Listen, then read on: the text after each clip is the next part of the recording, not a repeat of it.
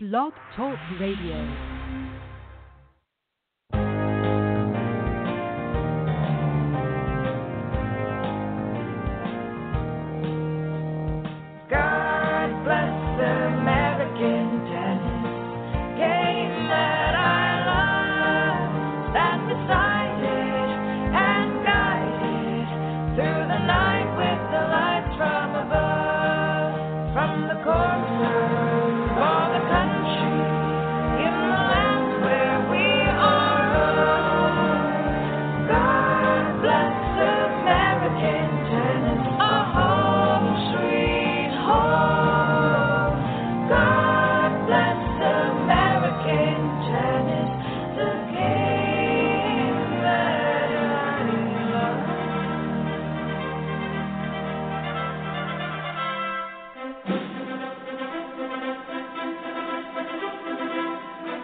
Ladies and gentlemen, let's get ready to be inspired!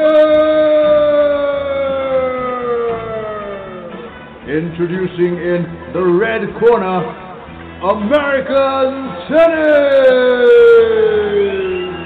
And introducing in the blue corner, your host for American Tennis, Mr. Chuck Creasy! Ladies and gentlemen, it's time to get in the game. And hello, once again, this is Coach Chuck Creasy. It's another week of American Tennis. And folks, we're right in the thick of things with the collegiate season and lots of junior tournaments getting cranked up. And I'm hoping we get some good pro events on TV here pretty soon to get us excited about Wimbledon, French Open coming. But anyhow, it's that springtime of year. Spring has sprung, the grass is riz. I wonder where my tennis racket is. Actually, my typing teacher in high school, sorry, I can't take credit for that one. My typing teacher used to say, I wonder where my tab key is. But anyhow, it's good to have a little bit of spring weather. Just I've always kept my guys outside to practice over the years in the wind and the nasty elements. Even when I had very nice indoor facility at Clemson, I was always trying to juggle for how to train them in the crummy weather. Do you go inside or not? And always I would do this. I'd do drill work inside so they could get hit in a pretty nice ball and you work on your shot making. But I would always, if it's a crummy, windy day, you compete outside. And you don't, it's hard to do drill work and get the work done you want in the wind, but boy, oh boy, can you learn how to play good tennis, tough tennis, smart tennis, and figuring out how to win in the wind. I always used to like those Florida kids that grew up in Florida and the west in the windy elements, or those kids out in Kansas, or those kids where it's just, you know, springtime in the Midwest there where those old wind screens are just up and flapping like a kite, and you go out to play and you say, oh my gosh, I know we got to practice today, but man, it's not going to be fun. On those days you compete. You figure out how to compete, and on the very nice days you do drill work. So anyhow, it got me thinking about our topic today.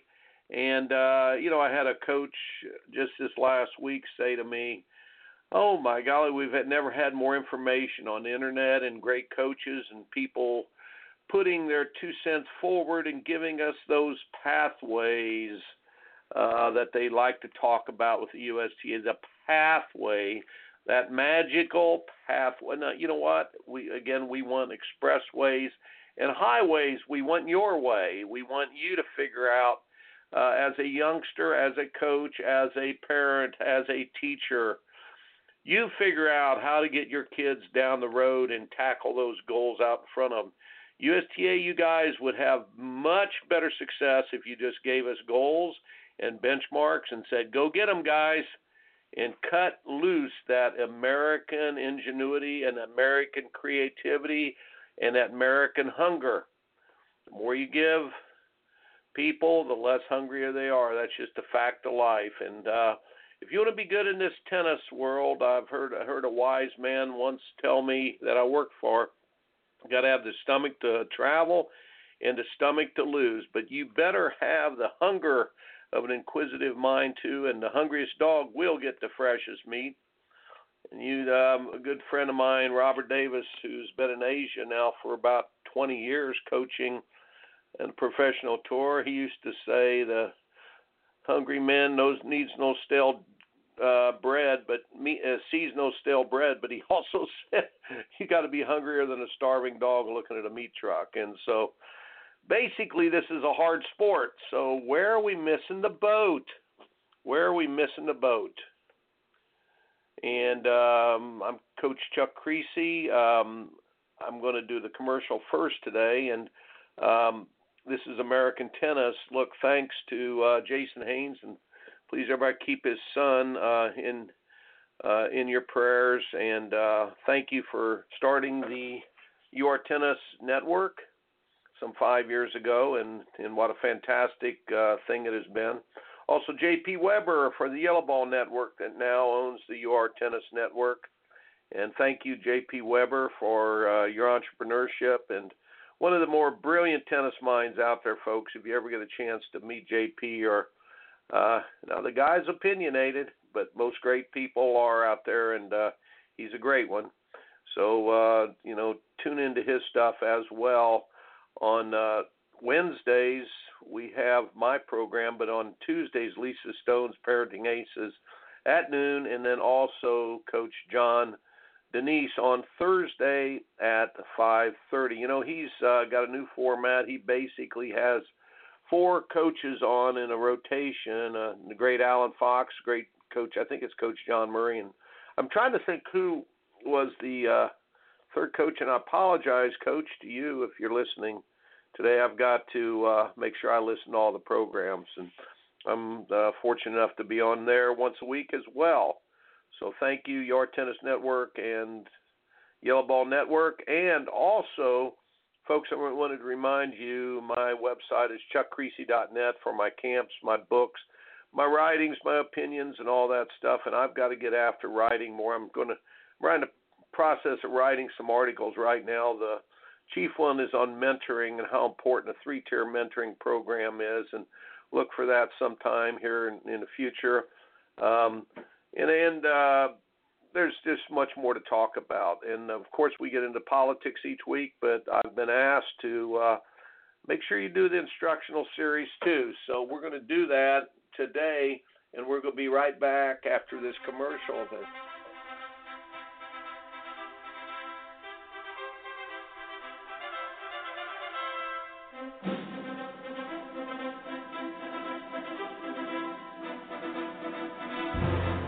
This is Coach J.P. Weber of the We Coach Tennis radio show.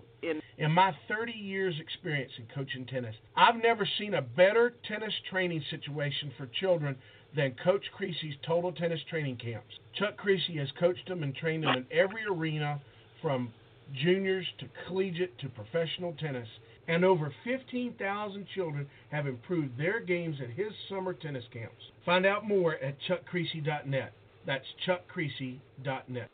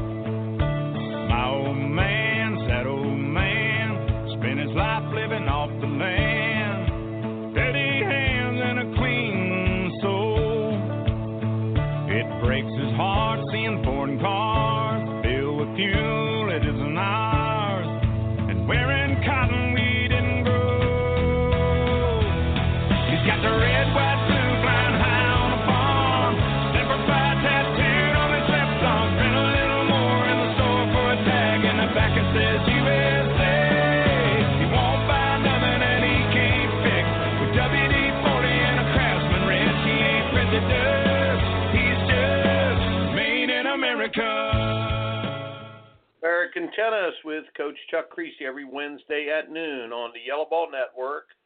And thanks for listening, folks. But I want to get right on with the program today.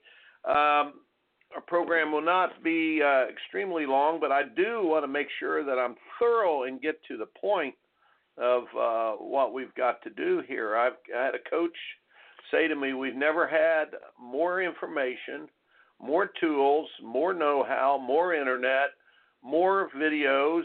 I mean, the amount of instructional information is unbelievable. But the coach said we're still having a hard time making champions. And I referred, of course, to my belief, the last 20% and how important it is to do certain things at the last 20% that include great shot selection, great footwork and recovery steps, momentum control, the toughness, the physical toughness. And we are not training in our participation mentality of the USTA.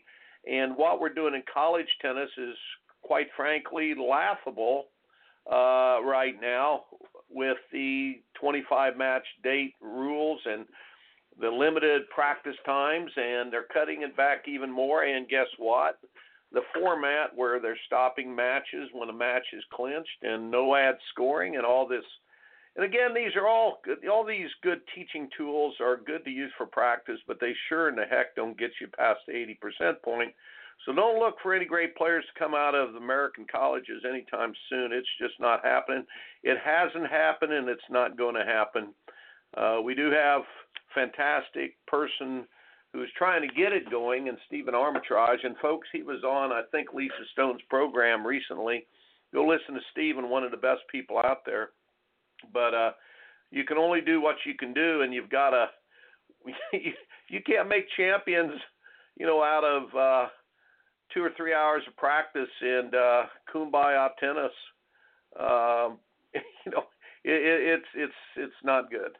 So anyhow, we've got to make some changes there, but we're getting a lot of people to the 80% point. But what do we need to do to get over the hump? And I told my friend, I said, look, we do a great job with the technical and the tactical and even the mental training. It's all out there. The information is out there. There's two things, though. The players need to be hungrier than starving dogs looking at a meat truck. They need to be hungry for the information and seeking the information and working for mastery much more than they do success. And that's just human nature to get lazy once you think you've arrived. The problem is the destinations that we have set up for the kids, or the bar is being lowered so much that it just takes a lot. When you have all the best role models, and that's the bar, that's one thing. Kids will figure out how to go get it. But we've slipped so far in the last 15, 16 years that I'm wondering if the role models will even. They're not going to inspire. I don't see the hard workers out there and the people who are respecting the game. We got a lot of Hollywood and showboat stuff, but I don't see the grit that you really need. That came really, to be quite truthful, with the Harry Hopman era of the late 60s and the 70s in this country. The Harry Hopman era, that really impacted our country in a great way. But I talked to the coach. I said, really where we mess up is scheduling. And I want to talk in two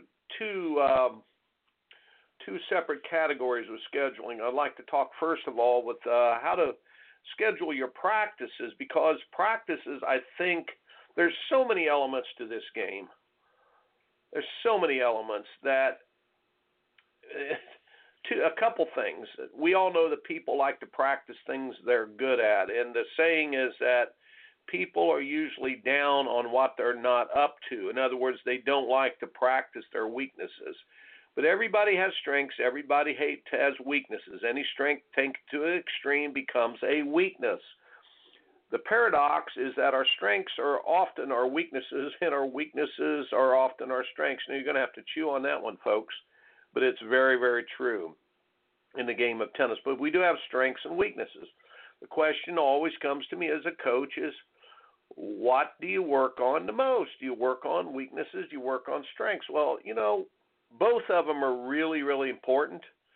But is it more important to have no weaknesses or to have strengths? And the great coach Ned Caswell, who is been a college coach, and just one of the top, I don't want to say overachievers, just a great athlete who got to the semifinals in NCAA, upset many players when he was being coached by the great Paul Scarpa. But Ned, one of the greatest competitors of college tennis ever, I heard him do a seminar about 2 years ago at J.P. Weber's, actually, and Coach J.P. had him in, and he said, if you've got two people fighting, and one person, one warrior has two 4-foot swords, and then one has a 5-foot sword and a 3-foot sword, which one's going to win? And almost everyone in the crowd said the 5 and the 3. And pretty much that's true. If you have to make a choice between strengths and weaknesses, you go toward building a strength and try to do your best to work on your weaknesses, but that's not the game changer. The game changer is always your strength. So if you're a good athlete and you have a good serve, you learn how to become a dominant serving player, and you learn how to play great offense. And if you're a 5'4" runner and you really are a crafty guy, work. Yeah, the serve's important and attacking's important, but get great at counterpunching and grinding. And your weapon is your speed, but you have to identify what your weapon might be. Otherwise, if you have no weapons, you become what we call a tweener. So, I want to talk about strengths and weaknesses. Do you work on weaknesses? Absolutely, every day of your life. When do you work on them? You do those at the first part of practice. Always the boring stuff when you first get to practice. You work on your weapons at the end of practice, so you go away with your shoulders back, your head up, and feeling very, very good about your tennis game. But let's talk about practices first in our scheduling. First of all, if you want to be a tennis player, you got to play 2 times a day. Yeah, I'm telling you, twice a day in your developmental stages, especially from ages 13, 14 to about 19, 20. In there, you need to play twice a day, 3 to 4 days a week for sure. But now I'm not saying you got to play 8 hours in both of those sessions. It's not about the time. It's about the breaking up the sessions so that your mind takes this game in a little at a time and in pieces. But let's talk about that. In the morning, I always took my math classes first, 8 a.m. 4 years in college, I had a math class at 8 a.m. and hated it much. What kind of English is that? Well, it's good that I'm talking about math, I guess. Hated it a lot. So you do the dirty work first. I would get that math class done and say, wow, and with my children, I do the same thing. I tell them, take your math early, take the things that are hardest early. A good friend of mine in coaching said that they didn't have a pro, and they were losing a lot, and he said, I just got tired of losing. And he said, and it was a dramatic turnaround when he was about age 15. And I said, well, what did you do for that turnaround? He said, I just started getting up 45 minutes early, and I either went running. Every other day I went running. Every other day I went into the basement, and I either did jump ropes, footwork, or I had this little rebound place off of the wall. I worked just on my volleys. But I got up every morning, and he said this, it's very good. He said it's like brushing your teeth. You can't wait till the last day of the month and brush your teeth 30 times. You do it a little bit every day, and it adds up, and the law of exponential growth starts to work in your game. So twice a day for scheduling practices. Just that first practice only needs to be 30, 45 minutes or an hour. But you need to back it up. And again, it should be boring stuff, technical stuff, work on your weakness. Just pick out something, but it gives you a mindset of getting some work done. And then you come back later in the day and you don't feel so rushed and you don't feel so frantic to try to get everything done. It's very critical that first practice it really is a critical thing. Now, in the afternoon, this is quite important. No clock on skill acquisition. Do you hear me? No clock on skill acquisition. Thomas Edison never had a watch, stopwatch, clock, or a timing device in his laboratory because learning is more like centrifugal force that happens, or momentum force that happens like a gyroscope. You must build up the engine of creativity and learning to where it is not like a light switch that you switch on, time to try, time to be done, time to try, time to be done. And think of how we take lessons for a half hour, or think of how we do our practices always. And that's the thing that is really upsetting about college tennis right now. They got us on a clock all the time. Creativity and learning is not a clock in, clock out endeavor. There is a bit of centrifugal force and about a bit of momentum that has to happen as you go. And as a coach for years and years and years before we had so many rules and regulations put on us, and they would call it protection. You know, the people who put the rules and regulations put protection of the student athlete. No, it's regulations. But when you put regulations on people, you put the handcuffs on them for their creativity, and guess what happens is they feel like they're on a clock. Let's go get it done. Instead of, wow, here we are, and let's work on trying to get skill acquisition. Let's work more mastery. Instead, they force you to work for success instead of mastery now. So this is an important thing. In earlier years, I can remember getting toward dinner time, and this is, I'm saying, the 70s and early 80s, before they put so many regulations on college tennis. I could tell my manager, whoop, doesn't look good today, guys. Manager, go up and get 5 pizzas up there. We're going to be here for a while. Let's get these backhands right. Let's get this done. Let's figure it out. So you give you guys a break and come back. When you work on skill acquisition instead of a clock, you get better in a hurry. So morning, do boring stuff. Afternoons. In the afternoons, people ask me, do you write up your practices 5 days in advance, 10 days in advance, 3 weeks in advance, a month in advance? I used to keep a log in my early days of every practice I did, and I wanted to be just like Johnny Wooden and write them up, but I've done it for so many years now that really I pick what we need and who needs what. And some players need more drill work that day. Some people need competing. But basically, it falls into different categories of technical work, tactical work, competitive situation, work on strengths, work on weaknesses. That's technical, really, usually. And then fitness. So it depends on what you need. Fitness is part of every day. This is a running sport. A player asked me recently, Coach, you're not letting me in the lineup because I don't run well? I said, well, it's a running sport. If you don't run well, you don't win a lot. There's a reason why the young man misses so much when he's in a bad position. He can't run well. And it's that simple. So in the afternoon, usually I do what the players need. I'm not telling you not to plan. That's just the way my mind works. I have a good feel for what the players need. I have set up courts, though, at our complex, first exchange in this division, first exchange courts, which means serves and returns. And I've got that ball machine going all day long for them to work on returns and work on their serves, and I've got the serving thing.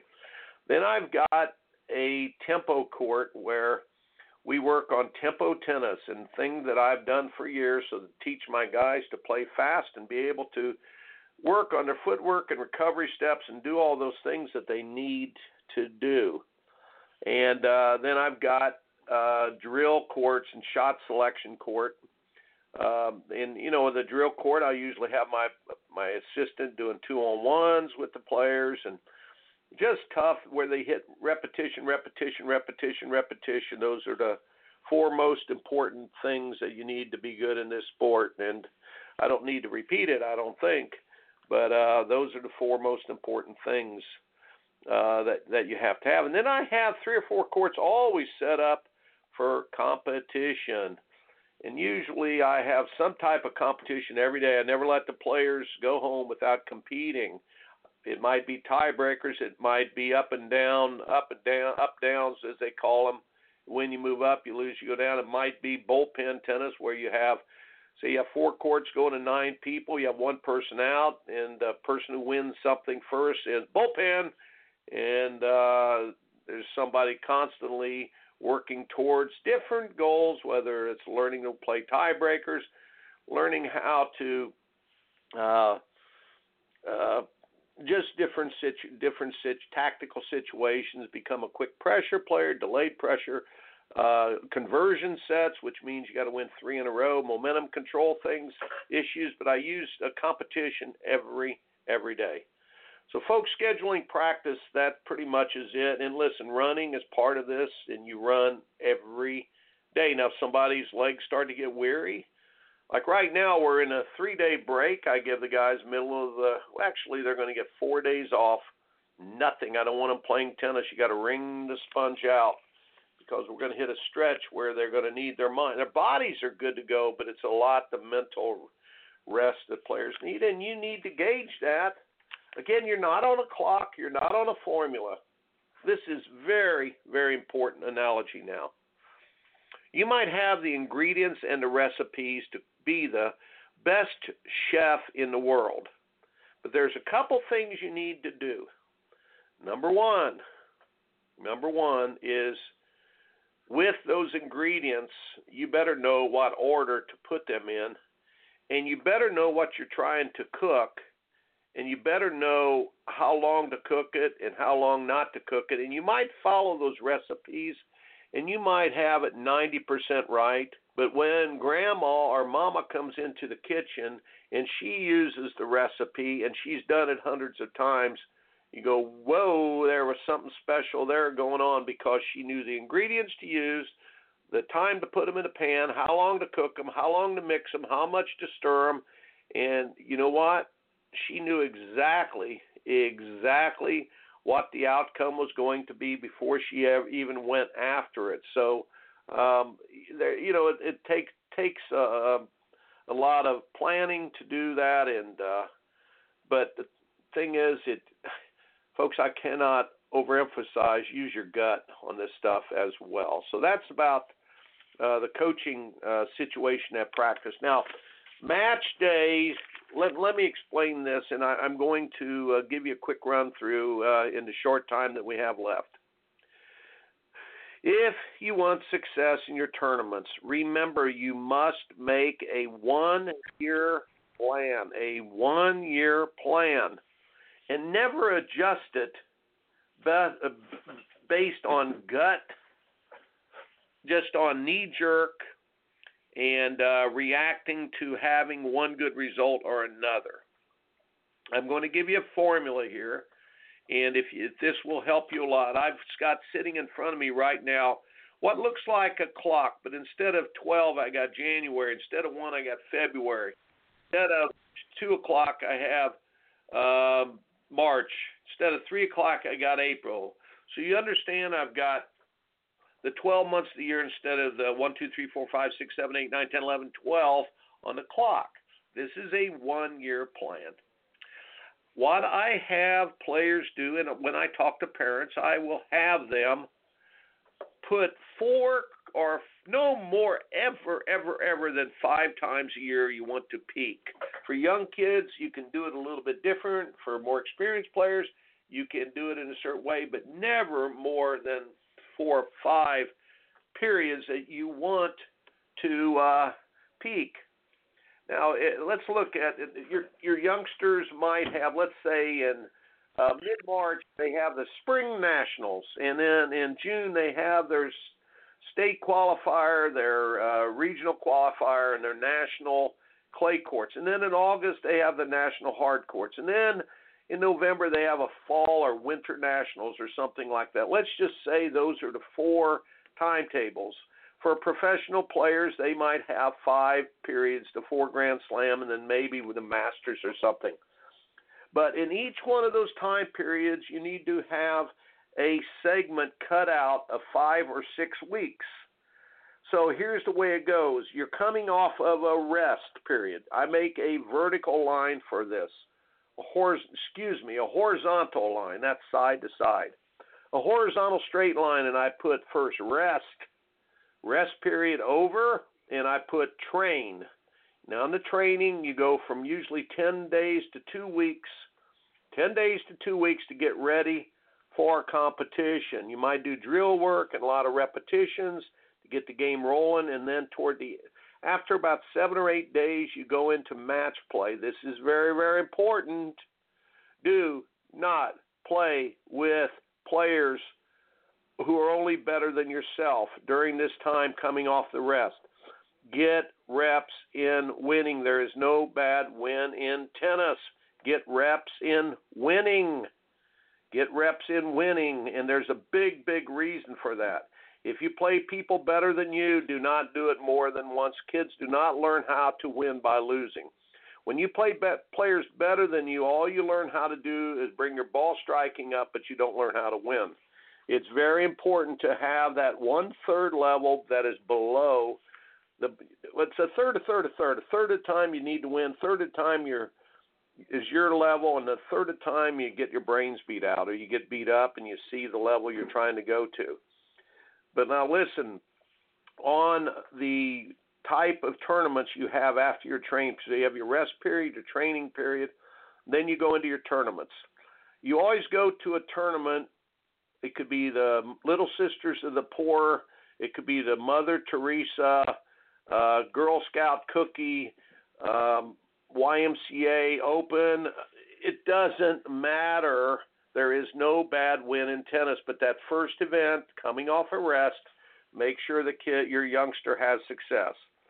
The second event right after that is usually one where you are challenged pretty good. And the third event, listen now, the third event is the one you're challenged, but you're supposed to win. In other words, in a perfect tournament, the first two, let's say it's a 32 draw, a 64 draw. The first 2 rounds until the round of 16, the round of 64 and the round of 32 should be matches you're better than the other player. The round of 16 and the round of 8 should be matches that you're equal to that player. And the semis and the finals should be players who are better than you and your chance to make a jump. That is your level. That's why I love tournament tennis so much more than dual match tennis for colleges or high school, because the first 2 rounds you get the matches below, the second 2 rounds you get the matches that are your level, and finally you get a chance to step up, and if you do it, you can make a huge jump, or your player can make a huge jump in just one weekend, and that's why tournament tennis is so important. So let's get back again. The 5 competition here is you train, you rest, then you win. Make sure you win. Then you're challenged with the tournament that's your level. Then you go to the big old tournament, the big show, whether it's your regional closed, a national, a Grand Slam, whatever it is. Now, lastly, and this is where a lot of people mess up, always schedule a week tournament at the end of that Grand Slam event or whatever. Always go, and the only way you do not take that last tournament off is if you win, or if you do great, if you make the quarterfinals of Wimbledon or a Grand Slam event or the Southern Closed or a National Open, and you really achieved great, then you don't have to play that last event, because we want you then to sit on your achievement and to soak it in and go to your rest period with grown and known, or I don't know how that sounds, but the strength you get from winning, you go to your rest period with that. Now, if you go to that big event and you get smacked, you always play that last event, try to carry a trophy home. There's no bad win in tennis. Then you go to your rest period. So you do that 4 times a year or 5 times a year, and it's based on where your youngster is at. So scheduling is the way that people mess their careers up. There's a lot of very good players that just schedule poorly, and it's not. And here's what happens: your youngster pops up and wins a tournament, and you say, "Oh, they've already conquered that. Let's go on to the bigger events. Let's play them up an age division." That's the worst thing you could do, because your youngster then goes up and gets smacked because they don't have to win. And guess what? They did not lock in their victory. If they get a victory, they got to lock it in. And I'm very big at there is no celebration till separation. In other words, you don't throw a party or think your youngster or you as a player do not ever believe that you have arrived until you consolidate your victory with another victory. And that's the mistake. Parents do this wrong all the time. I cannot tell you the amount of counseling sessions and conferences I've had with parents trying to tell them these things. Your youngster and you as a player, you are not in a race to see who can do something first. You are trying to do something the best for you. And you're trying to be comfortable at becoming, or you're trying to become comfortable at being uncomfortable. And with scheduling, almost always the scheduling is done in a knee-jerk reaction. In those 4 or 5 different periods, your youngster wins the first one, and you go, "Oh, we can move up now," and you don't run up. Look, you can run up the steps, but you better control every step. Once you start skipping steps, you always have to go back. You will have a quick rise and a quick fall, and it takes a lot of masterful work with your youngster to get them back on the winning track and get their career reestablished. And why I always wonder, do we have so much talent in this country that never comes to maturity and never develops? It is a awful thing as a coach for 47 years that I've been in this sport, to watch the amount of talent that is just being washed away. We waste so much talent, especially in colleges. It is awful what's happening in colleges, but usually it's because of the politics, and it's because of the people who are running the ITA and these organizations do not understand player development. They're into marketing instead of player development. USTA has become a marketing program to a large extent instead of a developmental service organization.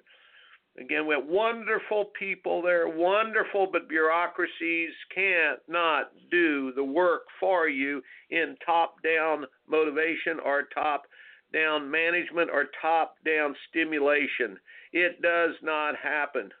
It must come from the bottom up. We must take the chains off and the governors off of the engine of creativity, innovation, hunger of our kids. This sport will fly on its own if we get the USTA and the ITA to get the heck out of the marketing business of our sport. That's not your job. Your job is to support. Give us the goals. Let us go after them. Tell us to take the hill. Don't try to tell us how to take it. Coercive leadership, that falls flat on its face. Mandating things falls flat on its face. We don't care, even if you are smarter than us, ITA guys or USTA. We don't care. Nobody cares if you guys look like you're smart. Just because you have a position, it doesn't make you smart. We have so many number 2 people in number 1 positions now. It's awful. We need some great role models in there. We need, folks, I'm not going to go political about what we need, but by now I am for bottom-up management. I am for the stimulation of the independent worker. I am for the innovation of that youngster who loves tennis and trying to figure it out no matter where they are in the country, whether they're out in a small town, 20,000 people, or in a big city. All they need to know is there's the goal, go get it. And we could not goof this up more if we keep trying to top-down management. Scheduling is a big key. I hope that some of what we went through today makes sense to you. You can email me at Chuck Creasy at chuckcreasy@gmail.com, chuckcreasy@gmail.com, and I'm always glad to answer your questions, folks. I've got, again, go to my website at chuckcreasy.net, and it has been great to be with you this week. Look forward to it. Made in America, born in a heartland, raised up a family, King James and Uncle Sam. He got the red, white, blue, flying high on the farm. Semper Fi tattooed on his left arm. Spent a little more in the store for a tag, in the back it says USA. Won't buy nothing that he can't fix. With WD-40 and a Craftsman wrench, he ain't president. He's just made in America. Made in America. Made in America. And it's Coach Chuck Creasy reminding you that you're in the process of winning or losing every day of your life, and it has very little to do with a win or a loss. We'll see you next week. Opinions stated by various contributors to the UR Tennis Network and its programming are not to be considered as endorsed by the UR Tennis Network.